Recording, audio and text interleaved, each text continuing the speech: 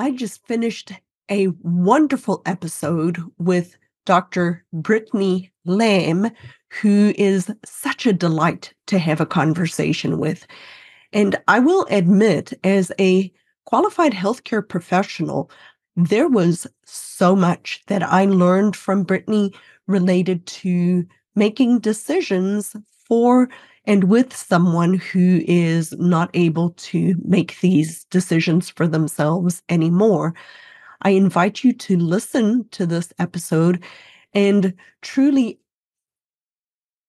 consider Brittany's offer at the end of the program to use the coupon that she is giving the listeners of this program so that you can actually get this done for yourself. Because I know for me, there was a lot that I learned from her that I did not consider before, and I will be getting this program and I will be doing it with me for my parents so that I can truly help them direct their care better as they are unable to eventually make some of these decisions for themselves. So check out today's episode and really honestly take Brittany up on her offer for the coupon code and go and do the work now so that we don't have to do the work later on.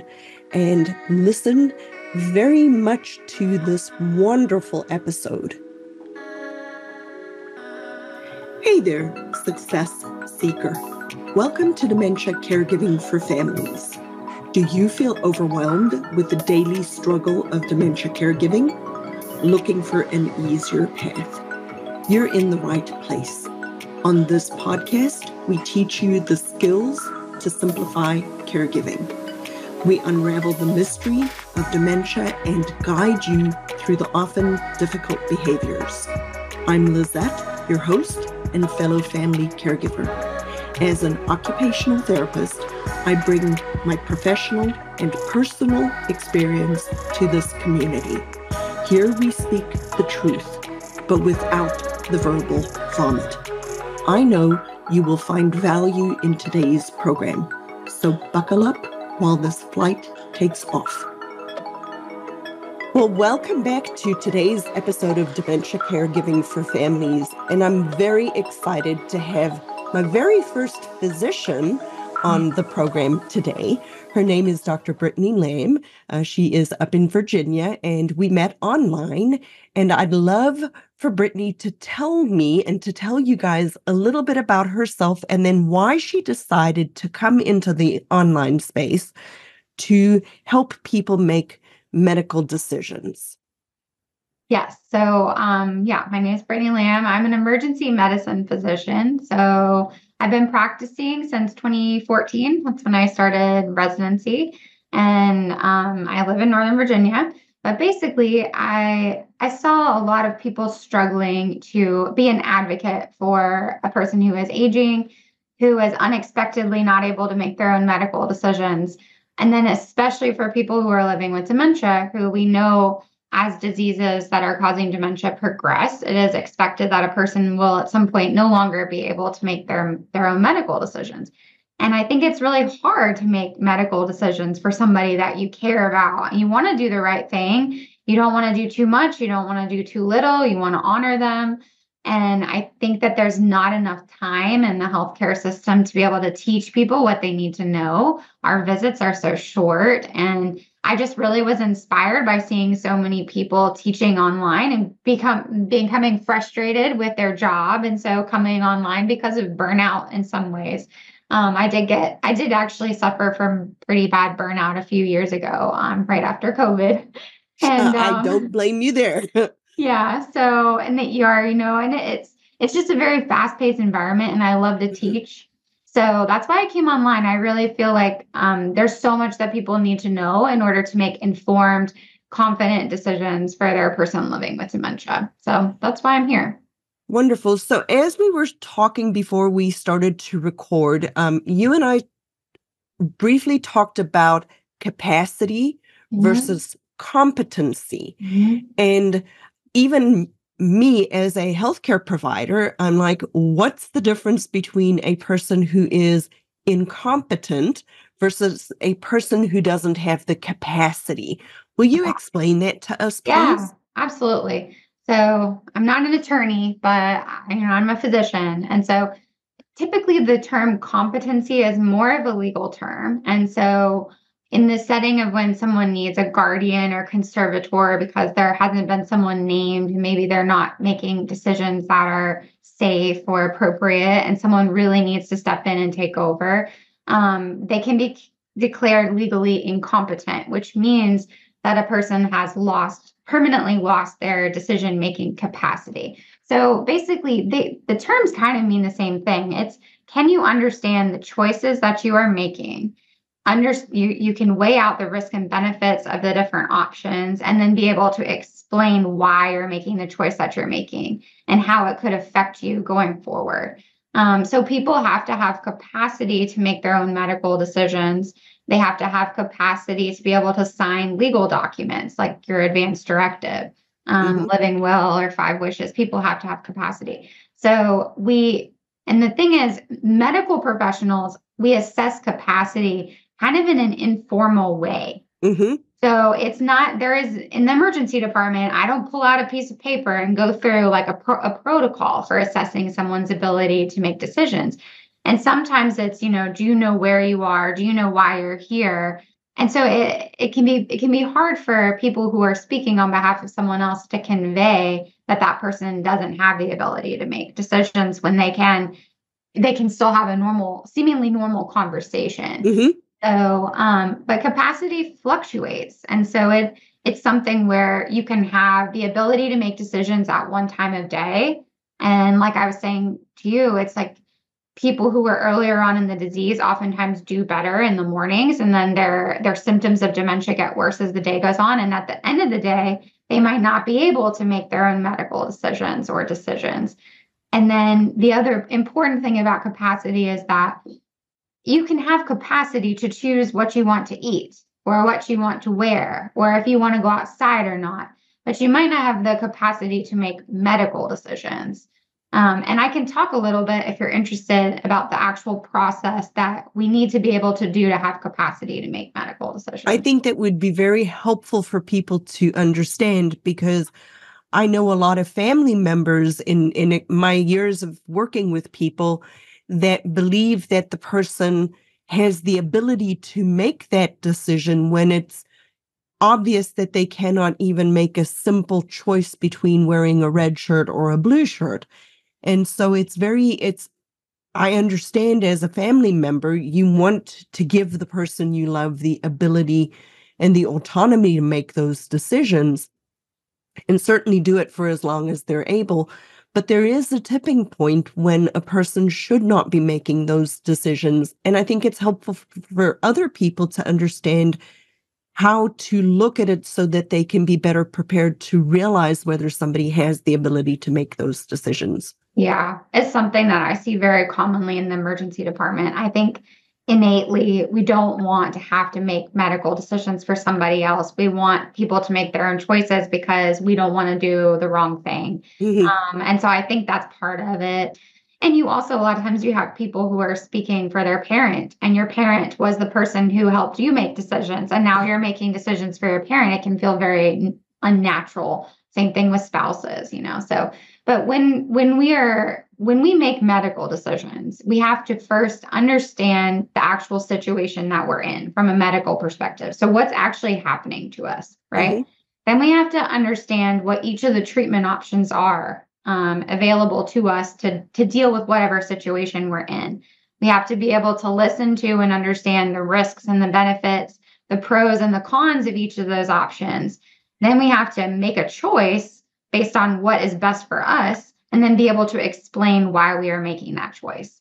It is not an easy thing to do. It's a No, that's multiple. very complicated. Exactly. And you have to be able to see how those choices would impact you. And for a person who has very little short-term memory, they're not going to be able to predict out what is likely to happen to them in a lot of instances. So I think that I think people need permission in some ways to go through this process and think about this. Can my person actually do these things? if your person cannot do these things, then you are making their medical decisions or whoever has been named. So yeah, it's important to realize and recognize. So how would you advise a family member who is now listening and comes to the realization that, oh, my mom really should not be making those decisions for herself? How would you advise them to start? What would you recommend that they start to think about doing? Did you know that caring for a person with dementia doesn't have to be this hard? If you are struggling and you would like to join our next free workshop, the topic of the workshop is 3 tips how to avoid challenging dementia behaviors without stress, anxiety, or burnout. I invite you to walk away with science-backed dementia caregiving skills that many professionals don't even know after attending this free workshop. If you'd like to register, message me the word workshop on Instagram or check out the link in the show notes below. Yeah, so I have several resources on this. I mean, I recently put together a training for how to avoid the top 3 mistakes I see decision makers falling into. And I also have an audio training that kind of walks people through the steps of being someone's medical decision maker. But I think that when you realize that you're in this role, it's, gather any information that is going to help you be able to speak on behalf of the person. So do you have documents like a living will, 5 wishes? Do you have a medical power of attorney form? I think it's really important that you start trying to figure out what your person's goals of care would be. And this is the topic that I could talk about for a long time. Like I could have a conversation with you about goals of care all day long. It's a little bit complicated. There's 3 different goals of care, and it's basic. What it comes down to is basically what a person's value is of quality of life. Mm-hmm. Quality of life versus length of life. And so starting to think about that. The other thing is actually taking inventory into what medical issues this person has, because people who are living with dementia are at risk of every other medical problem, just like anybody else. Mm-hmm. And a lot of times, we're people who are aging, who are being diagnosed with dementia, and even early onset, we're all aging. Every single one of us, we're all aging. So, understanding what your person is at risk for because they're aging. I think taking inventory on those things that's kind of where I tell people to start.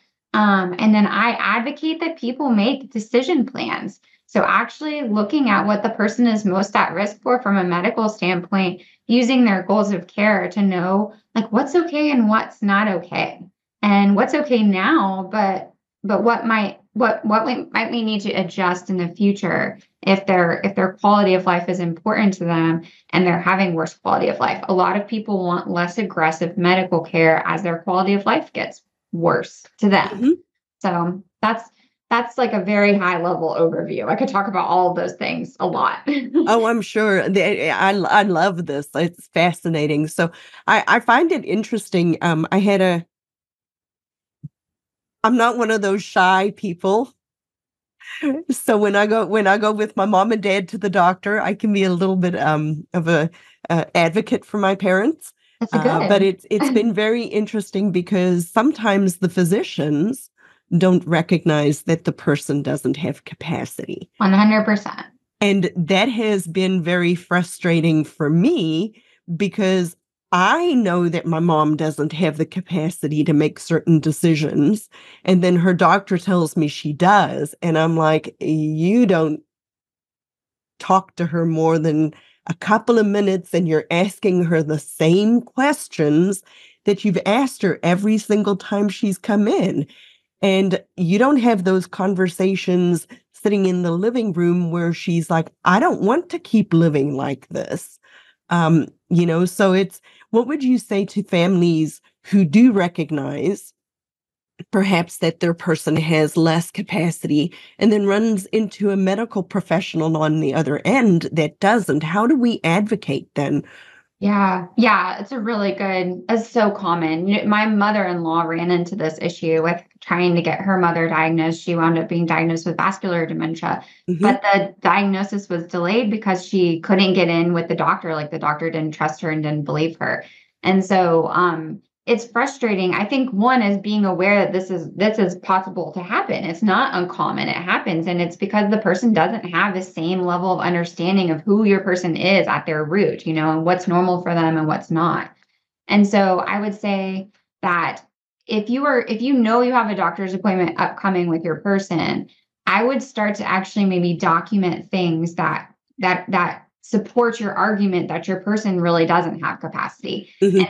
And I would try to reach out to the office staff before the visit so that you can, because here's the thing, everything is so rushed and fast paced, right?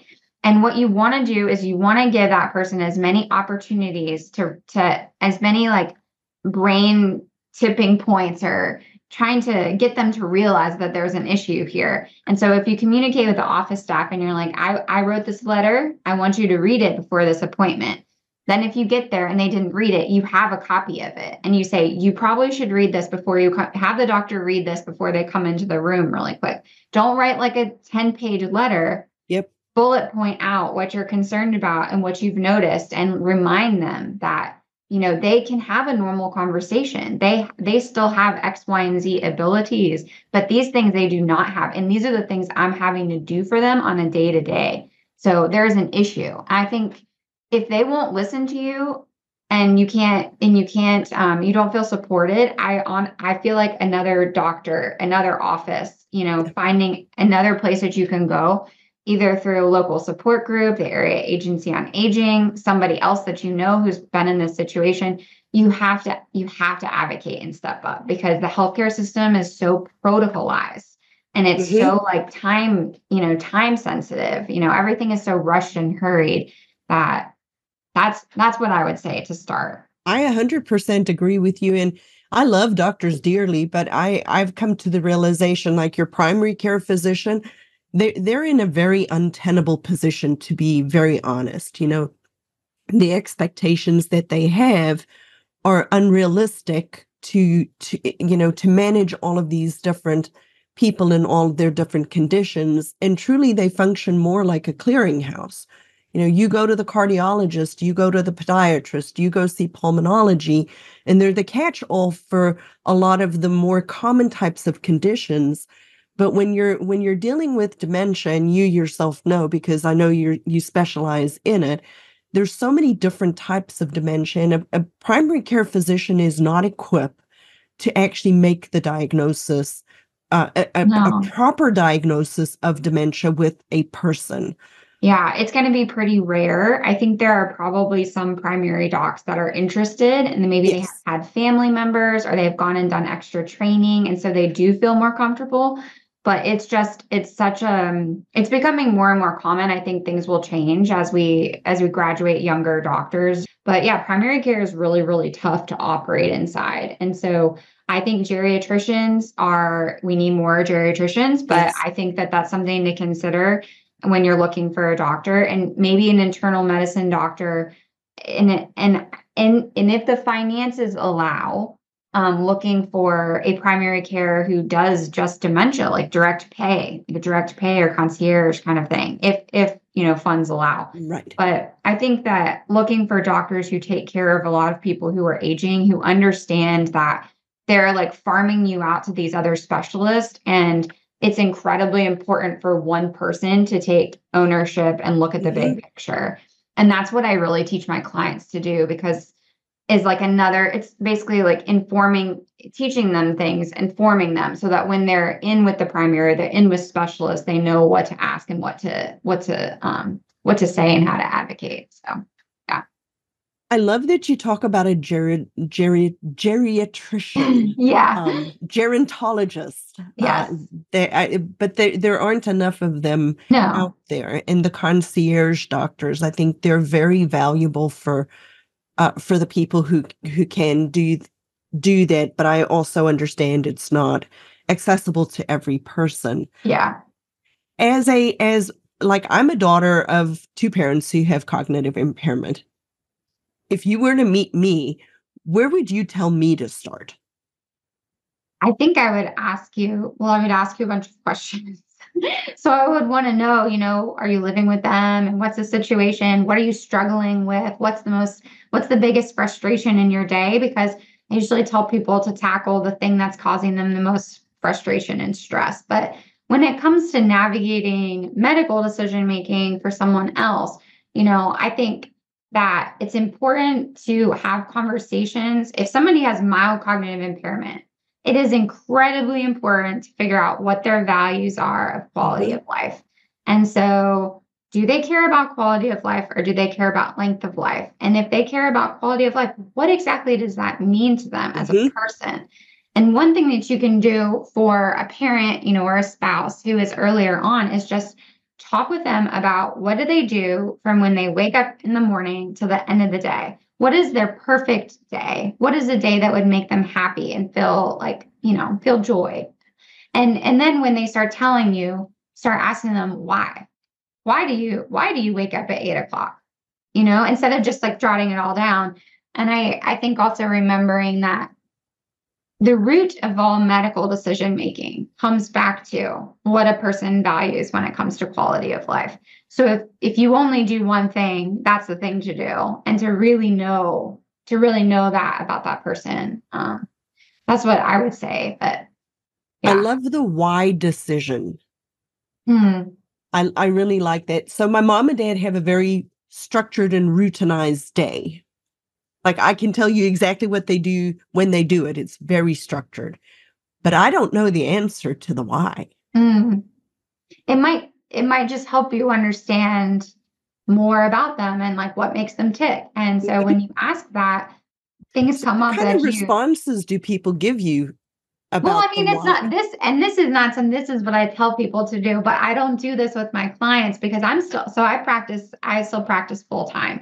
So I have an online course that walks people through these things and I tell people to do these exercises. So I don't actually get to hear, but I've asked family members these things, because then it's, if you have to take over for them, like, well, why do you like scalding hot showers? Because I don't like being cold. It makes me feel miserable being cold. Or, I want to stick my face in the sun in the beginning of the day because it gives me energy, and it's these things that then a person can't always verbalize to us and explain to us when they lose the ability to do that. And so it's like, it can really, really help you care for a person on a day to day when you do those things. But I also should say that if people's person has lost the ability to have these types of conversations, you still have to determine what quality of life means to them. You have to do that work on their behalf. And so that's a little bit more challenging. But you have to do it. You have to sit down and think about what living actually means to the person. Because if you don't do that, as people progress and live with illnesses, we get used to the way that they are. We get used to their new normal. And we sometimes forget to look at the big picture and realize, oh, my person actually is living in a way that they may not be okay with. And if that becomes the case, then you are probably going to pick much different medical care for them. Yeah, so, for sure. Yeah. So tell us a little bit more about the process of medical decision making, like a surrogate person making medical decisions. Yeah. Like somebody like me for my mom. Like I pretty much know my mom really well. And I mean, we have the healthcare power of attorney, we have all the papers and so on. But I also know my mom, she was 42 when she had a massive aneurysm. And she fought very, very hard when she was young to recover from it. Did exceptionally well, had another stroke. So the first one was a bleed. The second one was a clot. So she has had both types. Thankfully, it was in the same part of the brain. So she didn't have any other big signs and symptoms. Looking back, I can tell it did change her ability to function. But I know that she doesn't want to continue to live like this. So I very much am aware that if something happens with my mom, my decisions are to give her quality of life, not length of life. But I'm a fairly informed healthcare provider. For people who are not, how would you tell them to start even thinking through some of the stuff? Yeah. So I recommend when I ask people to first understand what they're taking on, the responsibility that they're taking on, and know how to step up and say that they're taking on that responsibility. That's a big thing to be able to tell medical professionals that I'm the person. And this is why, either because I was named in a legal document like a medical power of attorney or healthcare agent or whatever it's called in your state, or I'm the default person and I have a legal right to make my person's medical decisions because I'm their spouse or I'm their child. And like, these are the other people that are in the woodwork or not. And if there are other people in the woodwork, then they all need to be on the same page, which is something that I teach people to try to do. Yeah, Yes. challenging, right? But it is gathering documents, reading them, and realizing that they have tons of holes. So they don't tell you how to manage stroke. They don't tell you how to manage sepsis. They don't tell you when to come to the hospital and when not to, what medications to take, what doctors to go see. They leave all of that out usually. They just talk about end of life. So that's something else to know. You have to determine your person's goals of care. So you've said, your mom values quality of life. But right now, it's like, how would she judge her quality? You already kind of said this, but right now, how would she judge her quality of life? If she would say it's really good, then a lot of people would say they would like every medical treatment available, right? Until it doesn't work. If they would say their quality of life is not good, then you have two options. It is looking at the medical issues that she is most likely to face and learning about how they're treated when someone gets sick and might need to be hospitalized. And that's what I do inside of my course. I teach all the medical conditions that people living with dementia are at risk for because they're living with dementia. But then the most common things that happen as people age, like stroke, atrial fibrillation, sepsis, lung failure, because of all the different reasons that the lungs fail. And if somebody's really focused on quality of life, we have to think about the medical issues that they're at risk for. If somebody would say that they don't have a good quality of life, but they would like to protect their quality of life, they may be okay with having infection treated aggressively. And there may be medical things that they're okay with and not. Like, so say she had pneumonia and her lungs failed from sepsis. Okay. I'm just saying, she may be okay with a short term in the ICU on a ventilator because maybe she's going to recover and keep her same quality of life or something similar to it, versus if she has a huge bleed in her brain and requires intubation and being in an ICU, or if her heart or lungs were the primary problem because of underlying medical issues with those. Like if somebody has COPD or congestive heart failure and they're already living on oxygen, then if that person's lungs or heart were to fail and they have decent quality of life, they may say, you know what? And we may say this on their behalf, right? We may say, I don't think my person would actually want aggressive medical care because if they survive that, they're likely to survive with worse quality of life because they already have this medical problem. Whereas if we're treating infection aggressively, a person's more likely to recover from an infection and get back their quality of life. So I have a hard time when we make blanket statements about like no ICU, no intubation. For some people, that's very reasonable. And typically that's when our goal of care is comfort. And so there's this middle goal of care, which is some but not all care. And it's based on the person's value of quality of life, what their quality of life has been like recently, and how likely they're to get back their quality of life with the different treatment, versus comfort, which is everything is focused on comfort. So, and I could talk about that. I could keep talking about this for Oh, no, I love this. And I'm actually really glad you brought up the example that you did about the pneumonia and potentially being in an ICU and maybe even being intubated for a short period of time, because so it's been probably about 4 years that I've been my mom and dad's medical power of attorney. And it was only about 2 years ago that I actually got into their medical records because my dad got sick, right? So for the first 2 years, they were just kind of floating along. But when my dad got sick and he had COVID, went to the hospital, cuckoo for Cocoa Puffs, the whole 9 yards, diagnosed with MCI afterwards, fight the car, everything, right? But I was able to, that was when I took over their medical care as their doctor doesn't realize that my mom really doesn't have capacity, whereas I do. So I'm very much involved with my mom and her decisions that she makes.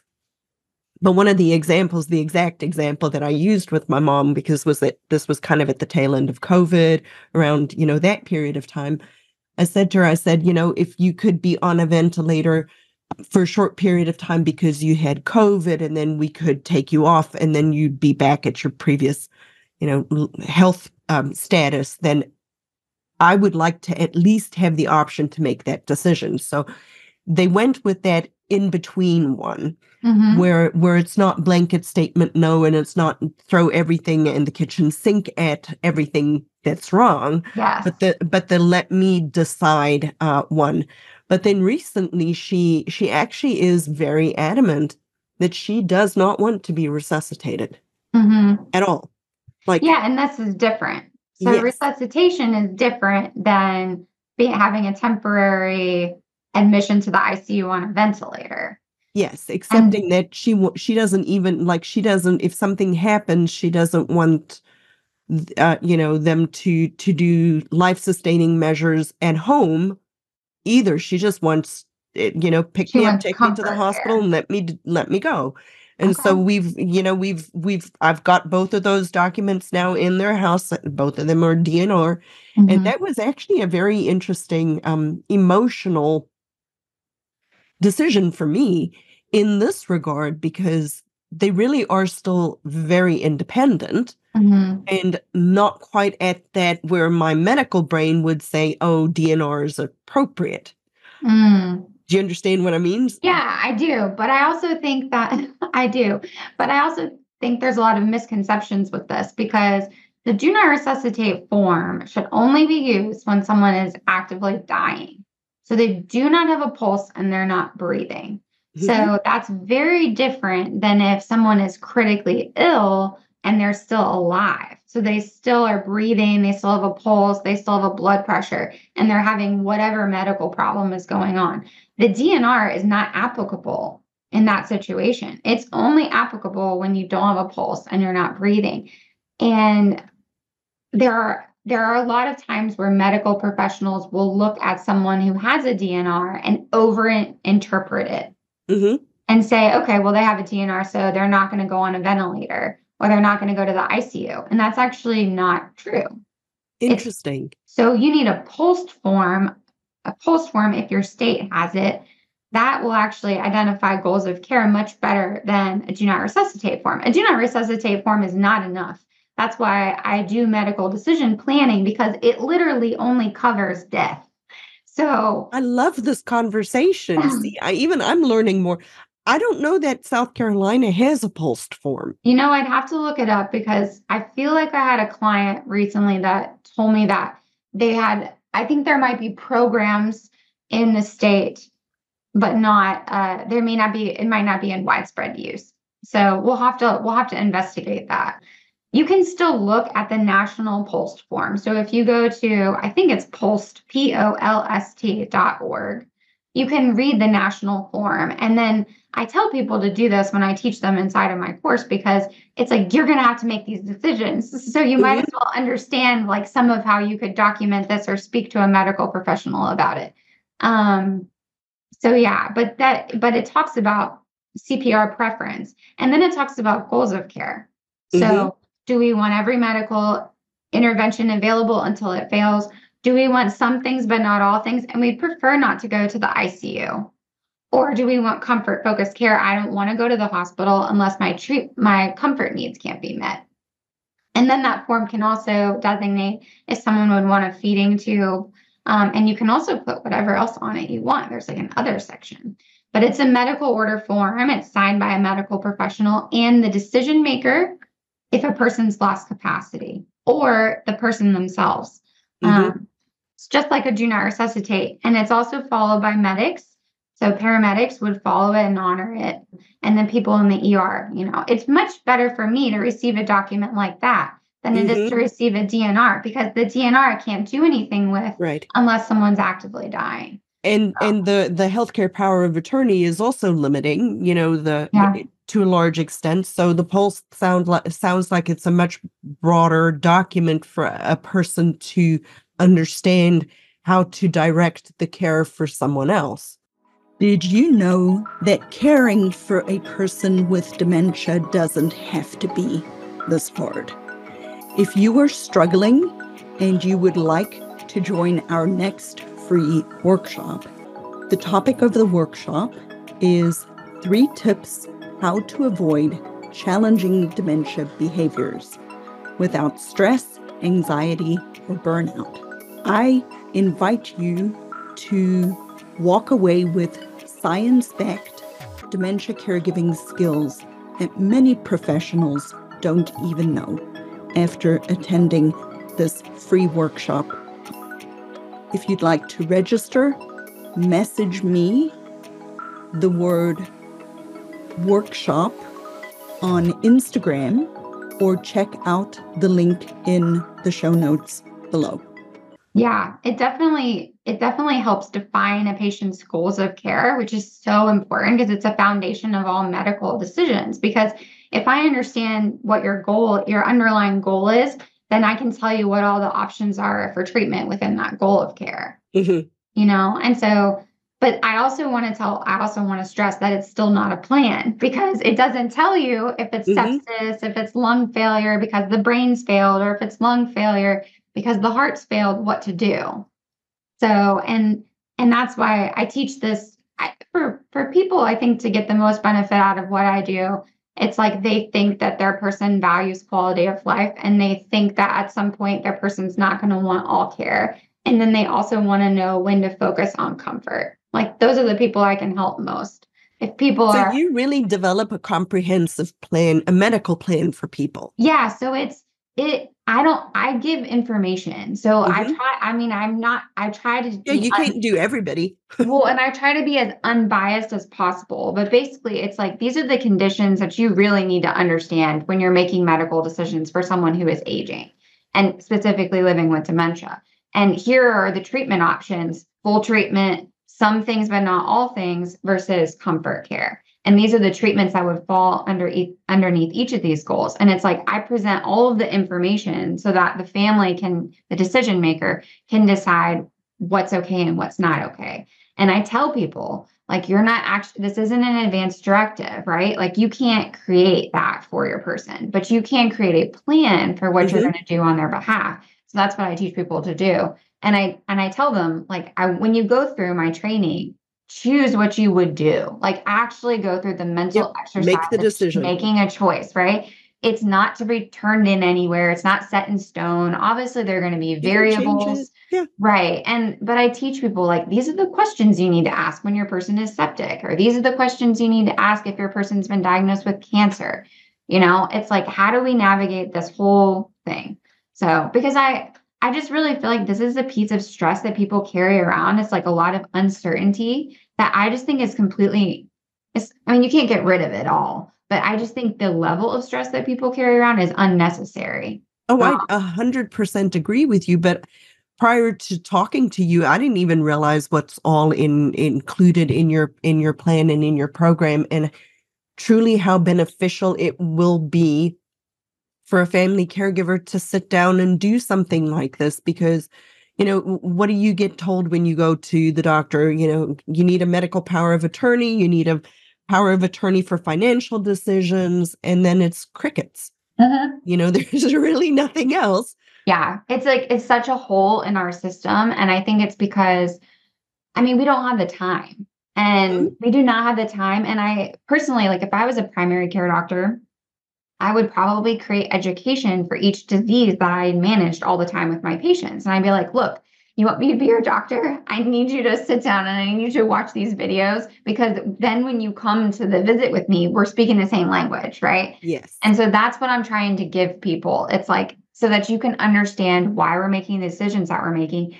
And when something doesn't seem right, you're like, oh, I don't feel like this is right. You know what questions to ask, and you kind of know like what's standard of care, what to expect, so that Mm. you're like, this seems wildly off what I know, so that you can question, because I feel like in this day and age, the hospital is so fast paced, doctors' offices are so fast paced, you can easily fall victim to protocols, instead of actually thinking about what's best for the person as an individual.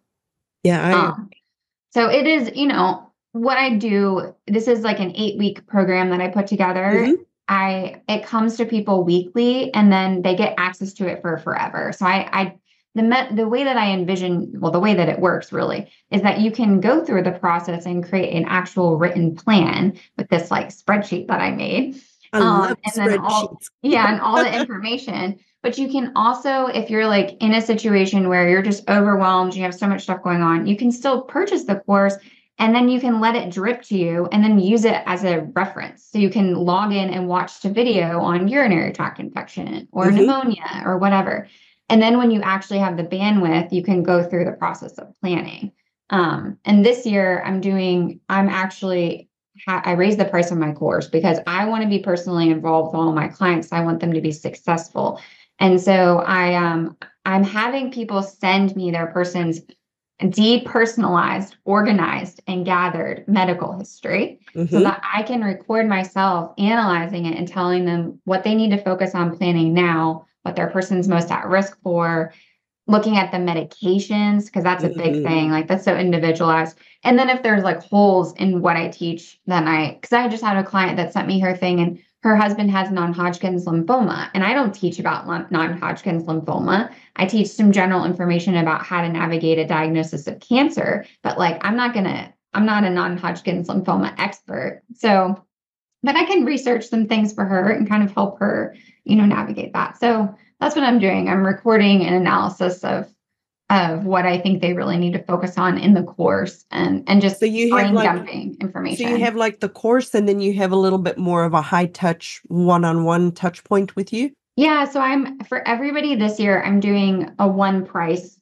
thing. It's $697 one That time. is ridiculous, Brittany. Well, I just want people to have I access. know, I can tell your heart. I can tell, but you know that that is tremendous value. I mean, people have to understand that that is like pennies on the dollar for what they're It's going it's to 100% save. worth the cost of it. Absolutely. Yeah, it is. It's worth more than that. But Oh, for when sure. when people go to see attorneys and do their financial planning with a financial advisor or lawyers, you're spending thousands of dollars. But this information that I teach is not just applicable to the person you're advocating Mm-mm. for. It's applicable to you because I explain all the big things that people need to understand. So but anyways, I'm really, really excited about it this year. And I'm working with that. I get to work with clients individually. And we don't have to set up a time to talk either because it's Mhm. all electronic. So they send me their information and then I record myself analyzing it. I work night shifts, I work full time. So I'm You're a doing busy all of this lady. in between, but because eventually I will leave the emergency department. I just I don't know when. Yeah, I understand. Wow, this has been fascinating. So tell people where they can actually find this course, because Yeah. I'm strongly recommending people do this. And people need to do this like before they hit the crisis. Oh, 100%. They can't Yeah. wait. This is one of those things you do shortly after you get a diagnosis or when you're in the smooth sailing part, as opposed to the papaya hit the fan and things are falling south and we're in the hospital. Yeah. Yeah. I think a lot of people come to me after they've had some clients that recently came because their person kept going to the ER and they were wondering if this was even necessary. Someone else whose person they treated for cancer, and she was like, people were telling me, why did I do that? And so a lot of times people are second guessing or regretting their decisions. So I would love to help people ahead of that. But if you go to blambmd.com/plan, that's the page with all the information on the course and the frequently asked questions and what's included in it. And then you can sign up for it through there. And I'm not sure when this is airing. But I am doing $100 off until the 31st of January. So, Yeah, this will be a little later than that. It's been rough. no, it's okay. But yeah, maybe what I'll do is if people come, you can tell me that you came from Lizette, and I can give you a $100 Like a refund. little coupon, or maybe we Yeah. could put a coupon code in the show note. Yeah, I can actually, I didn't think about that. Yeah, I can figure that out. Yeah, that'll be cool. That'll be really cool. Well, thank you so much for, this is something I need to do for my mom. Like, more for my mom than my dad. My dad's a whole nother story. What can I say? Yeah. But I mean, if I do it for my mom, I'll automatically do it for my dad, because I know Yeah. both of their medical decision, all of their medical stuff I know now. But I think it would be helpful for me to do with them, even though I am a healthcare provider. I think it would be helpful. So I Yeah. want people to realize that everybody needs to do this for ourselves, especially when you're the decision maker for someone else. Yeah. And I'm hoping that it will become more of a common thing that happens within the system. But I just feel like right now it's like we're too taxed, and the amount of information that I teach inside of this course would be so many doctor's visits, just them teaching you. But it will help people become prepared for having conversations when they're in the situation, when they're in the office or the ER or the hospital. So yeah, thank you Well, for I think having you me. have a wonderful product, and I think you've identified a tremendous, like, lack, like, hole in the system. Like, it's truly a lot bigger problem than a lot of people realize. Yeah, it's extremely apparent when you come into the ER. But you Like, know what? I don't even think it's apparent to everybody who's a healthcare provider, Brittany. I really don't. A lot yeah, of people don't identify these things. They just do the rote thing. They've been doing mm, it for so long. They just follow the protocol. They just, mm, the system takes over. yeah, And a lot of, I hate to say it, but a lot of doctors are not like you. yeah. I think we're burnt out. And for me, I saw myself that, after COVID, I'm in my mid 30s now, but after COVID, I was like, I can't do this for the rest of my life. I need to do something I feel really good about. And I can tell you a lot of days I work in the nights I work in the ER, I don't feel good about what I'm doing. And it's because I feel powerless to help people a lot of times because of the way that things are structured, or just the lack of time and the lack of Mhm. access to information that they have. It's hard to point people of where to go. And that's from babies all the way till end of life, because we see Yes. everything. And it's just, I couldn't, I've always been a pusher against the rules. I've never really been a very good rule follower. So, I love that, though. but You're forging a path, and I yeah. hope other people follow. I really, really do. Yeah, And me too. I'm excited to take people along with me. oh, for sure. So, Well, thank you so much for being here today. This was fascinating. I cannot wait to actually go get your course and do it with my mom and dad's stuff and see yes, exactly what come we do it need to with me. do. It's called Make Your Plan with Dr. Lamb. I don't think I I said that. love that. But yeah, that's what it's called. So I'd love to have you inside. Awesome. Well, thank you, Brittany. Thank you very, very much for being here today. You. Thanks for joining me today, Success Seeker. I pour my heart and soul into this program to serve you. You can serve me by leaving a review on Apple Podcasts. And join our free Facebook group, Dementia Caregiving for Families. It's a positive and proactive space to navigate dementia caregiving together. Get practical tools and find support, but without the verbal vomit. Be a part of our community where we seek to find peace of mind and ease despite the dementia diagnosis. So join today and see you next time as our flight takes off.